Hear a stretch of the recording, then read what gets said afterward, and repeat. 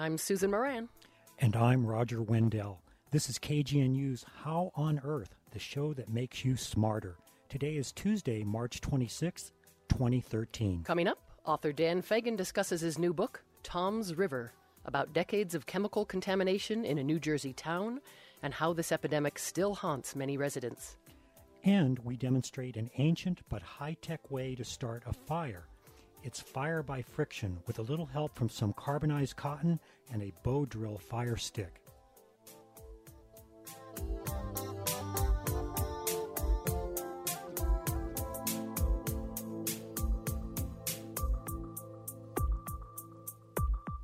We begin with a look at some of the recent news in science. If you want to know whether you're prone to weight gain, someday you may be able to toss out the bathroom scale and instead breathe out to find out. That's the implication of a new study by Dr. Ruchi Mathur at Cedars-Sinai in Los Angeles.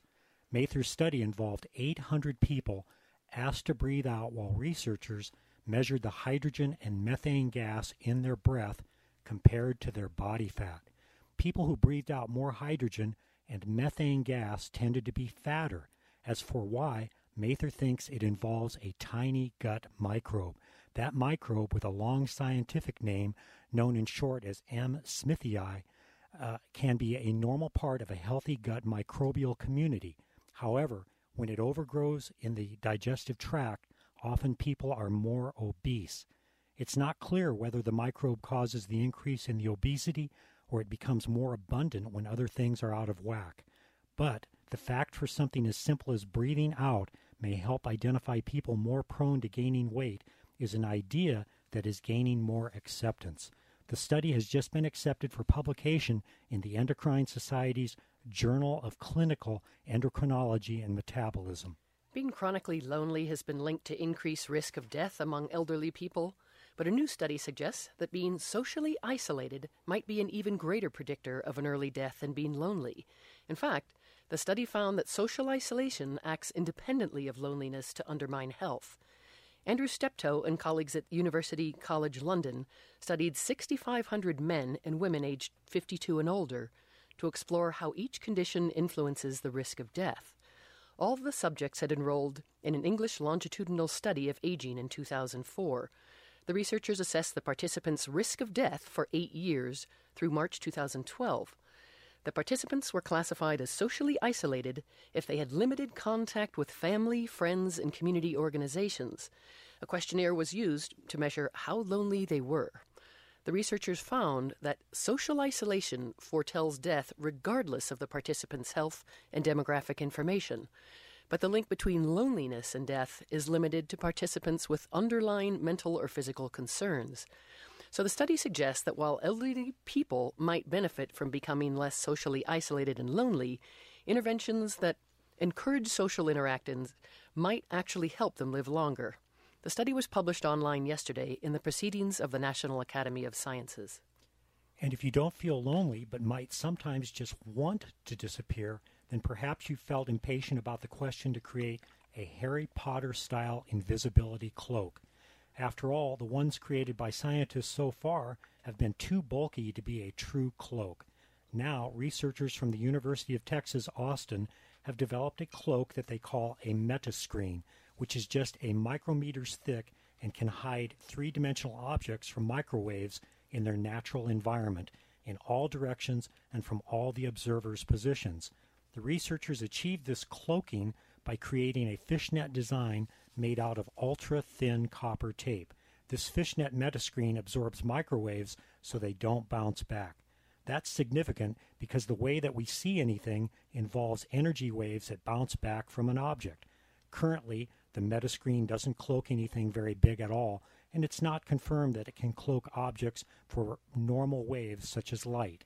Still, it's considered a step forward for those intrigued with the fascinating thought of hiding in plain sight. The research is being published today in the Institute of Physics at the German Physical Society's New Journal of Physics.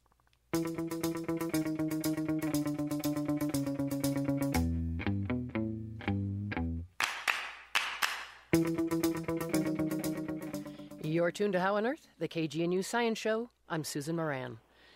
You've likely heard of the chemical contamination of Love Canal in Niagara Falls in the mid-1970s, and the leukemia cluster linked to water pollution in Woburn, Massachusetts in the mid-80s.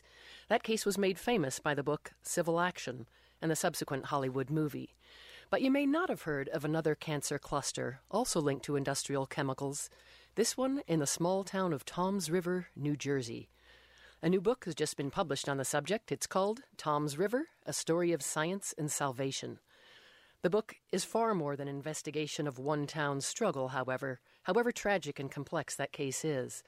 Toms River is a probing and colorful tale for anyone concerned about whether the air they breathe and the water they drink is in jeopardy, and for anyone wondering how polluters can still get away with so much dirt on their hands. The book was written by science journalist Dan Fagan, who's an associate professor of journalism at NYU, and he's on the phone from New York to discuss Toms River. So Dan, welcome to the show. Thank you very much, Susan. Good to be with you. So I should say, given we don't have that much time, but that the book has so many parallel stories, one of them being this fascinating history of epidemiology, the field studying the factors influencing health and disease across population. But let's just start with Toms River, since we don't have that much time. But what brought you to the story in Toms River, New Jersey, right near Pennsylvania, right? Right. It's actually not so close to Pennsylvania. It's on the shore, actually. It's about equidistant from Philadelphia and New York City. I had heard about the situation in Toms River. I was at the time I was a reporter for Newsday in New York, and cancer epidemiology was a huge interest of mine. You know, I'm trying to untangle this subtle, complicated relationship between environmental exposures and cancer, and I had written a lot about it on Long Island, where it was a huge issue. So when I heard about Toms River, I thought, wow, I'd like to know more about this. And later, when I became a professor at NYU, started looking around for something to write a book about. Well, I thought Toms River was really the perfect choice, because it's such a gripping story, but even more importantly than that for me is that it's a way to get at a much bigger idea, and that is, how do we know what we know about the relationship between pollution and a chronic disease like cancer? That's an endlessly fascinating subject to me, and I thought that this was a great way to get at that bigger topic. And you start with this really powerful personal story of a kid at the time, but now a young adult, named Michael Gillick. And you really start by bringing us inside his pillbox to see what his day-to-day life is like for someone who shouldn't have lived past the age of 1, right? At age 30, I think he's 4 feet 6 inches tall, weighing 100 pounds. Yeah, Michael is a fascinating guy. He really is. He, as you said, the doctors had told his parents that he had a 50-50 shot of making it to his first birthday.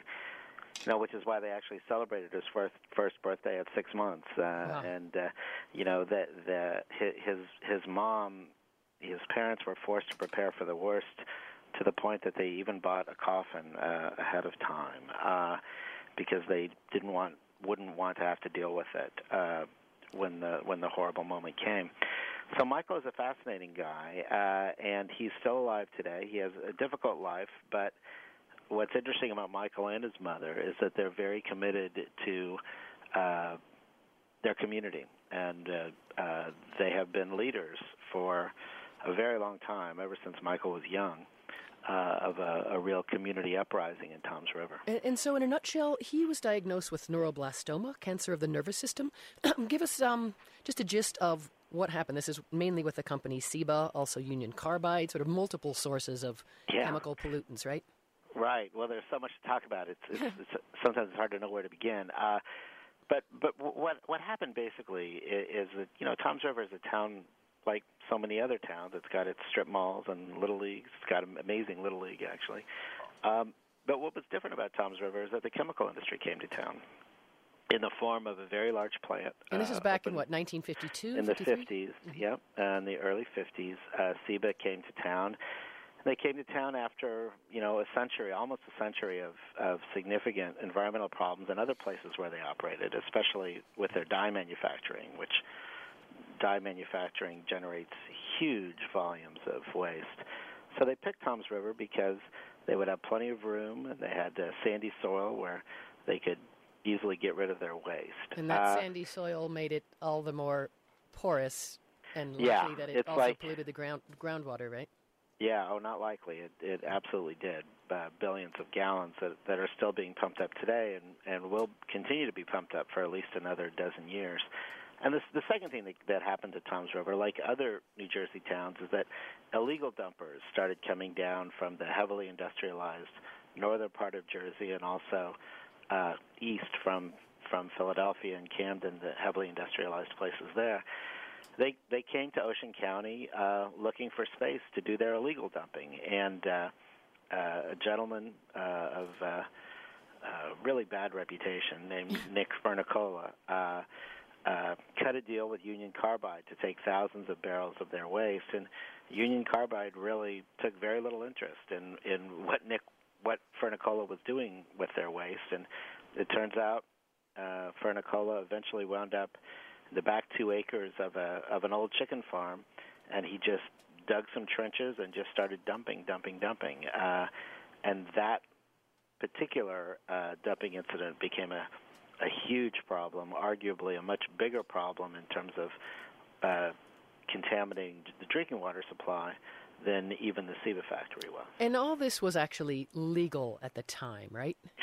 Well, no, not quite. Not the dumping in the egg farm. Yeah, not what Fernicola was doing. That was quite illegal. And he was allegedly prosecuted, but you know there was very little tangible penalty, except they told Fernicola he couldn't be in the waste handling business again, and they confiscated his truck. For Ciba, it's true that most of what Ciba did in the 50s, 60s, and 70s was legal. There were a couple of prosecutions, one in the 70s and one in the 80s. They each ended in settlements. But in the main, what Ciba was doing was legal. And so I want to wrap it up with the story itself. I know there was a cancer cluster. There was a huge legal settlement. But it seems that this is also a tale of how complex it is to try to link disease, in this case cancer, with the actual pollution source. I mean, does that remain for you, this open, intriguing question? Yeah, it is. I think it's a puzzle. It's a big puzzle. A puzzle of science that is just not an easy one to solve. There's a guy who I quote in the book named David Ozanoff from Boston University, and he says a good working definition of a public health catastrophe is a health effect so large that even an epidemiological study can detect it. And what he means by that is that epidemiology, the study of patterns of illness, right, is really one of the best tools we have, but it is a weak tool, especially when the community is small and the particular disease is rare. Cancer isn't rare, but there are so many different kinds of cancer that if we look at particular types, it does become rare. And one other thing I just wanted to ask also, in the interest of time, so could this happen today? I mean, we've got a lot of companies that have, until recently and still, been not disclosing the chemicals they're using in hydraulic fracturing, for example, and some health studies just starting to emerge. I mean, is this as timely now as it was back in the 50s and the 70s and the 90s, for that matter? Yeah, it certainly is. I'm not quite ready to say that there's a direct analogy to fracking because the exposure pathways are not as direct as they are in some of these groundwater cases. But certainly there's a lot about fracking that we don't understand, and there's a lot about how contaminants move through the ground that we still don't understand. It depends very much on local conditions and the particular chemicals involved. So I am worried about that. What I'm even more worried about, frankly, is where the chemical industry is doing its major work now, which is in China and India and Indonesia and places like that, where there's already lots of talk of so-called cancer villages and a lot of amateur epidemiology breaking out within the communities out there. And it's just terribly upsetting that we're not learning from our mistakes. And as you said, so much of the problem is moving offshore. Right. Well, we've got to cut it off. Yeah, I was just going to say, just as it started in Europe and eventually came to Tom's River, now it's moving on first to Alabama and then overseas. We need to stop repeating our mistakes. Well, thank you so much. That was Dan Fagan, author of the new book, Tom's River, A Story of Science and Salvation. You can learn more about the book at his website, danfagan.com. That's Fagin. Thanks so much. This is How on Earth, the show that makes you smarter. I'm Roger Wendell. With me in studio is Michael Big Smoke Slayton and his wife Loretta Flintwoman Slayton. The Slaytons are longtime practitioners of primitive fire making and survival skills out of Loveland, Colorado. Teaching at rendezvous, schools, and outdoor shows, Michael and Loretta have delighted thousands with their Back Up to the Bic demonstrations, how to create a life-saving fire during an emergency when matches and high-tech lighters simply won't do the trick. Michael and Loretta, welcome to KGNU. Thank you very much. Very pleased to be here. Great. Good to have you here. Before we talk about bow drill fire sticks and flint and steel, I'd like to ask you how our ancestors in Africa, Australia, the Americas, Europe, or anywhere else around the planet made fire. What's the history of fire making for our people? Those different continents that you just mentioned each had a specialized fire-making method. Some had the fire saw with bamboo, the fire piston, and the fire, I think I said the fire plow. But here in North America, it was used generally the bow drill fire sticks, and which was where you spun a drill with a bow and a hearth board and created fire, created an ember. And we're going to get into a demonstration here in just a moment of the bow drill fire stick. But I wanted to ask you first, just a random, unscientific sampling. I picked up a generic lighter at one of the local stores, and it's pretty high-tech as far as fire making goes over the years. Maybe not quite as high-tech as piezoelectric charcoal starters for the grill out in the backyard, but this is the best we've got. And I'm going to try and fire this up for you right now and hopefully not set off the fire alarms here in the station. Okay, well, that was relatively easy. There's a child-proof little switch on it that I overcame even at my age. But what's the problem? What's the problem with, say, a Bic-like starter or matches nowadays? Bic lighters are good. All of us use them to a greater or lesser degree. But Bic lighters do have a vertical limit. Anything with butane or propane tends to, if it gets too cold or too extremely hot, it doesn't function properly. The little canister, the reservoir that holds the fuel runs out. And sometimes when I do archaeology work, I find Bic lighters out in the desert. And I take and will spark the tip. The fuel is obviously gone, but I can still hold up a piece of char cloth that catches the spark and use that empty Bic lighter to make a fire. And we're going to kind of demonstrate that to a further extent here in just a moment. But I wanted you to also address, if you would, what's happened to matches. I'm a little bit older. I can remember when matches were reliable. Now they seem to melt in my hand. What's taken place? Loretta's nodding her head in agreement. They have changed the strips on the side, and so they're not solid like they used to be, for one. And when you go to light your match, a lot of times the heads pop off or fizzle. They race towards your fingers, so you have very little time to even work with them. You could probably add a little bit more on the science end of it, Michael. Well, I think the federal government made an effort to make matches as safe as possible. In the days of where you could take the match and hold it in your finger and strike the head with your fingernail and light it, or shoot it out of a BB gun at a passing car to light it, and do all kinds of tricks. We don't want to endorse that. Those days are gone, but there are a few good matches out there. Well, let's talk about the bow drill then. Let's take this opportunity to explain and demonstrate this and why it would be superior to a match according to your practices. What do you have here laid out on the desk before us? Okay, on the desk here I have an example of the bow drill fire sticks. I have a bow with a cord. That bow is used to turn the fire spindle.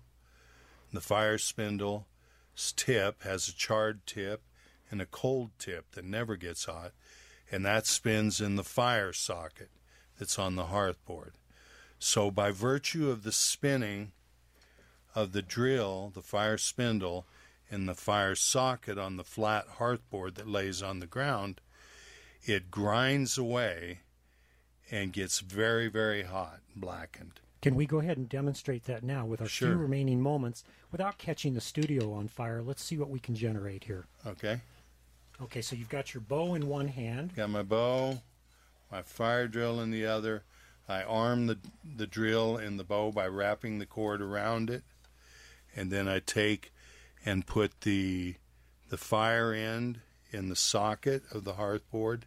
Okay, and if listeners can imagine this right now, it looks like kind of an ancient setting. We've got this bow drill in action. Michael's getting ready to push the bow back and forth to generate some heat here to start a fire. We don't want to go too far. But okay. I do have the stone socket that fits in the palm of my hand, which allows me to control it. And so I'm spinning it now. You can hear it squeaking a little. And it takes a considerable amount of effort. Typically, how long would it take to get an ember going? A minute, a couple of minutes? 15 seconds. I've timed it numerous. So let's go ahead and see if we can't get a little bit of smoke going here without alerting the fire marshal. Okay, I can smell it. It's certainly starting to emit just a little bit of smoke. Yes, definitely visible smoke. I'm putting my hand over the smoke detector as we speak. And now what it's doing, it's already created quite an abundance of black and charred dust. And the dust is where the ember would grow and develop from. Okay, so your recommendation would be, in addition to matches and Bic-like lighters and those kinds of things, that you carry something similar to this, or maybe even flint and steel, with our few remaining moments here. Many survival experts and outdoors people carry flint and steel, especially because it's light and compact, and they carry a half-sized little fireboard with a bow and a drill. I carry that myself in my backpack. And what's a good way that folks can learn more about maybe your teaching or making fire by primitive methods in general? Loretta? We meet regularly with the Tanner Gun Show, and that's one of our outlets, as well as PE Gun Show. So those are two places that you can find us. We're demonstrating. We have outdoor events such as the Elkfest event in Estes Park in the fall. And how about a website or another resource? We are under construction with primitivefiremaking.com, which will have our information hopefully in the near future put together. Fabulous. Great demonstration. There's not a lot of smoke in the studio. We sure appreciate your time at KGNU this morning. My guests have been Michael and Loretta Slayton of Big Smoke. You can learn more about primitive firemaking at primitivefiremaking.com.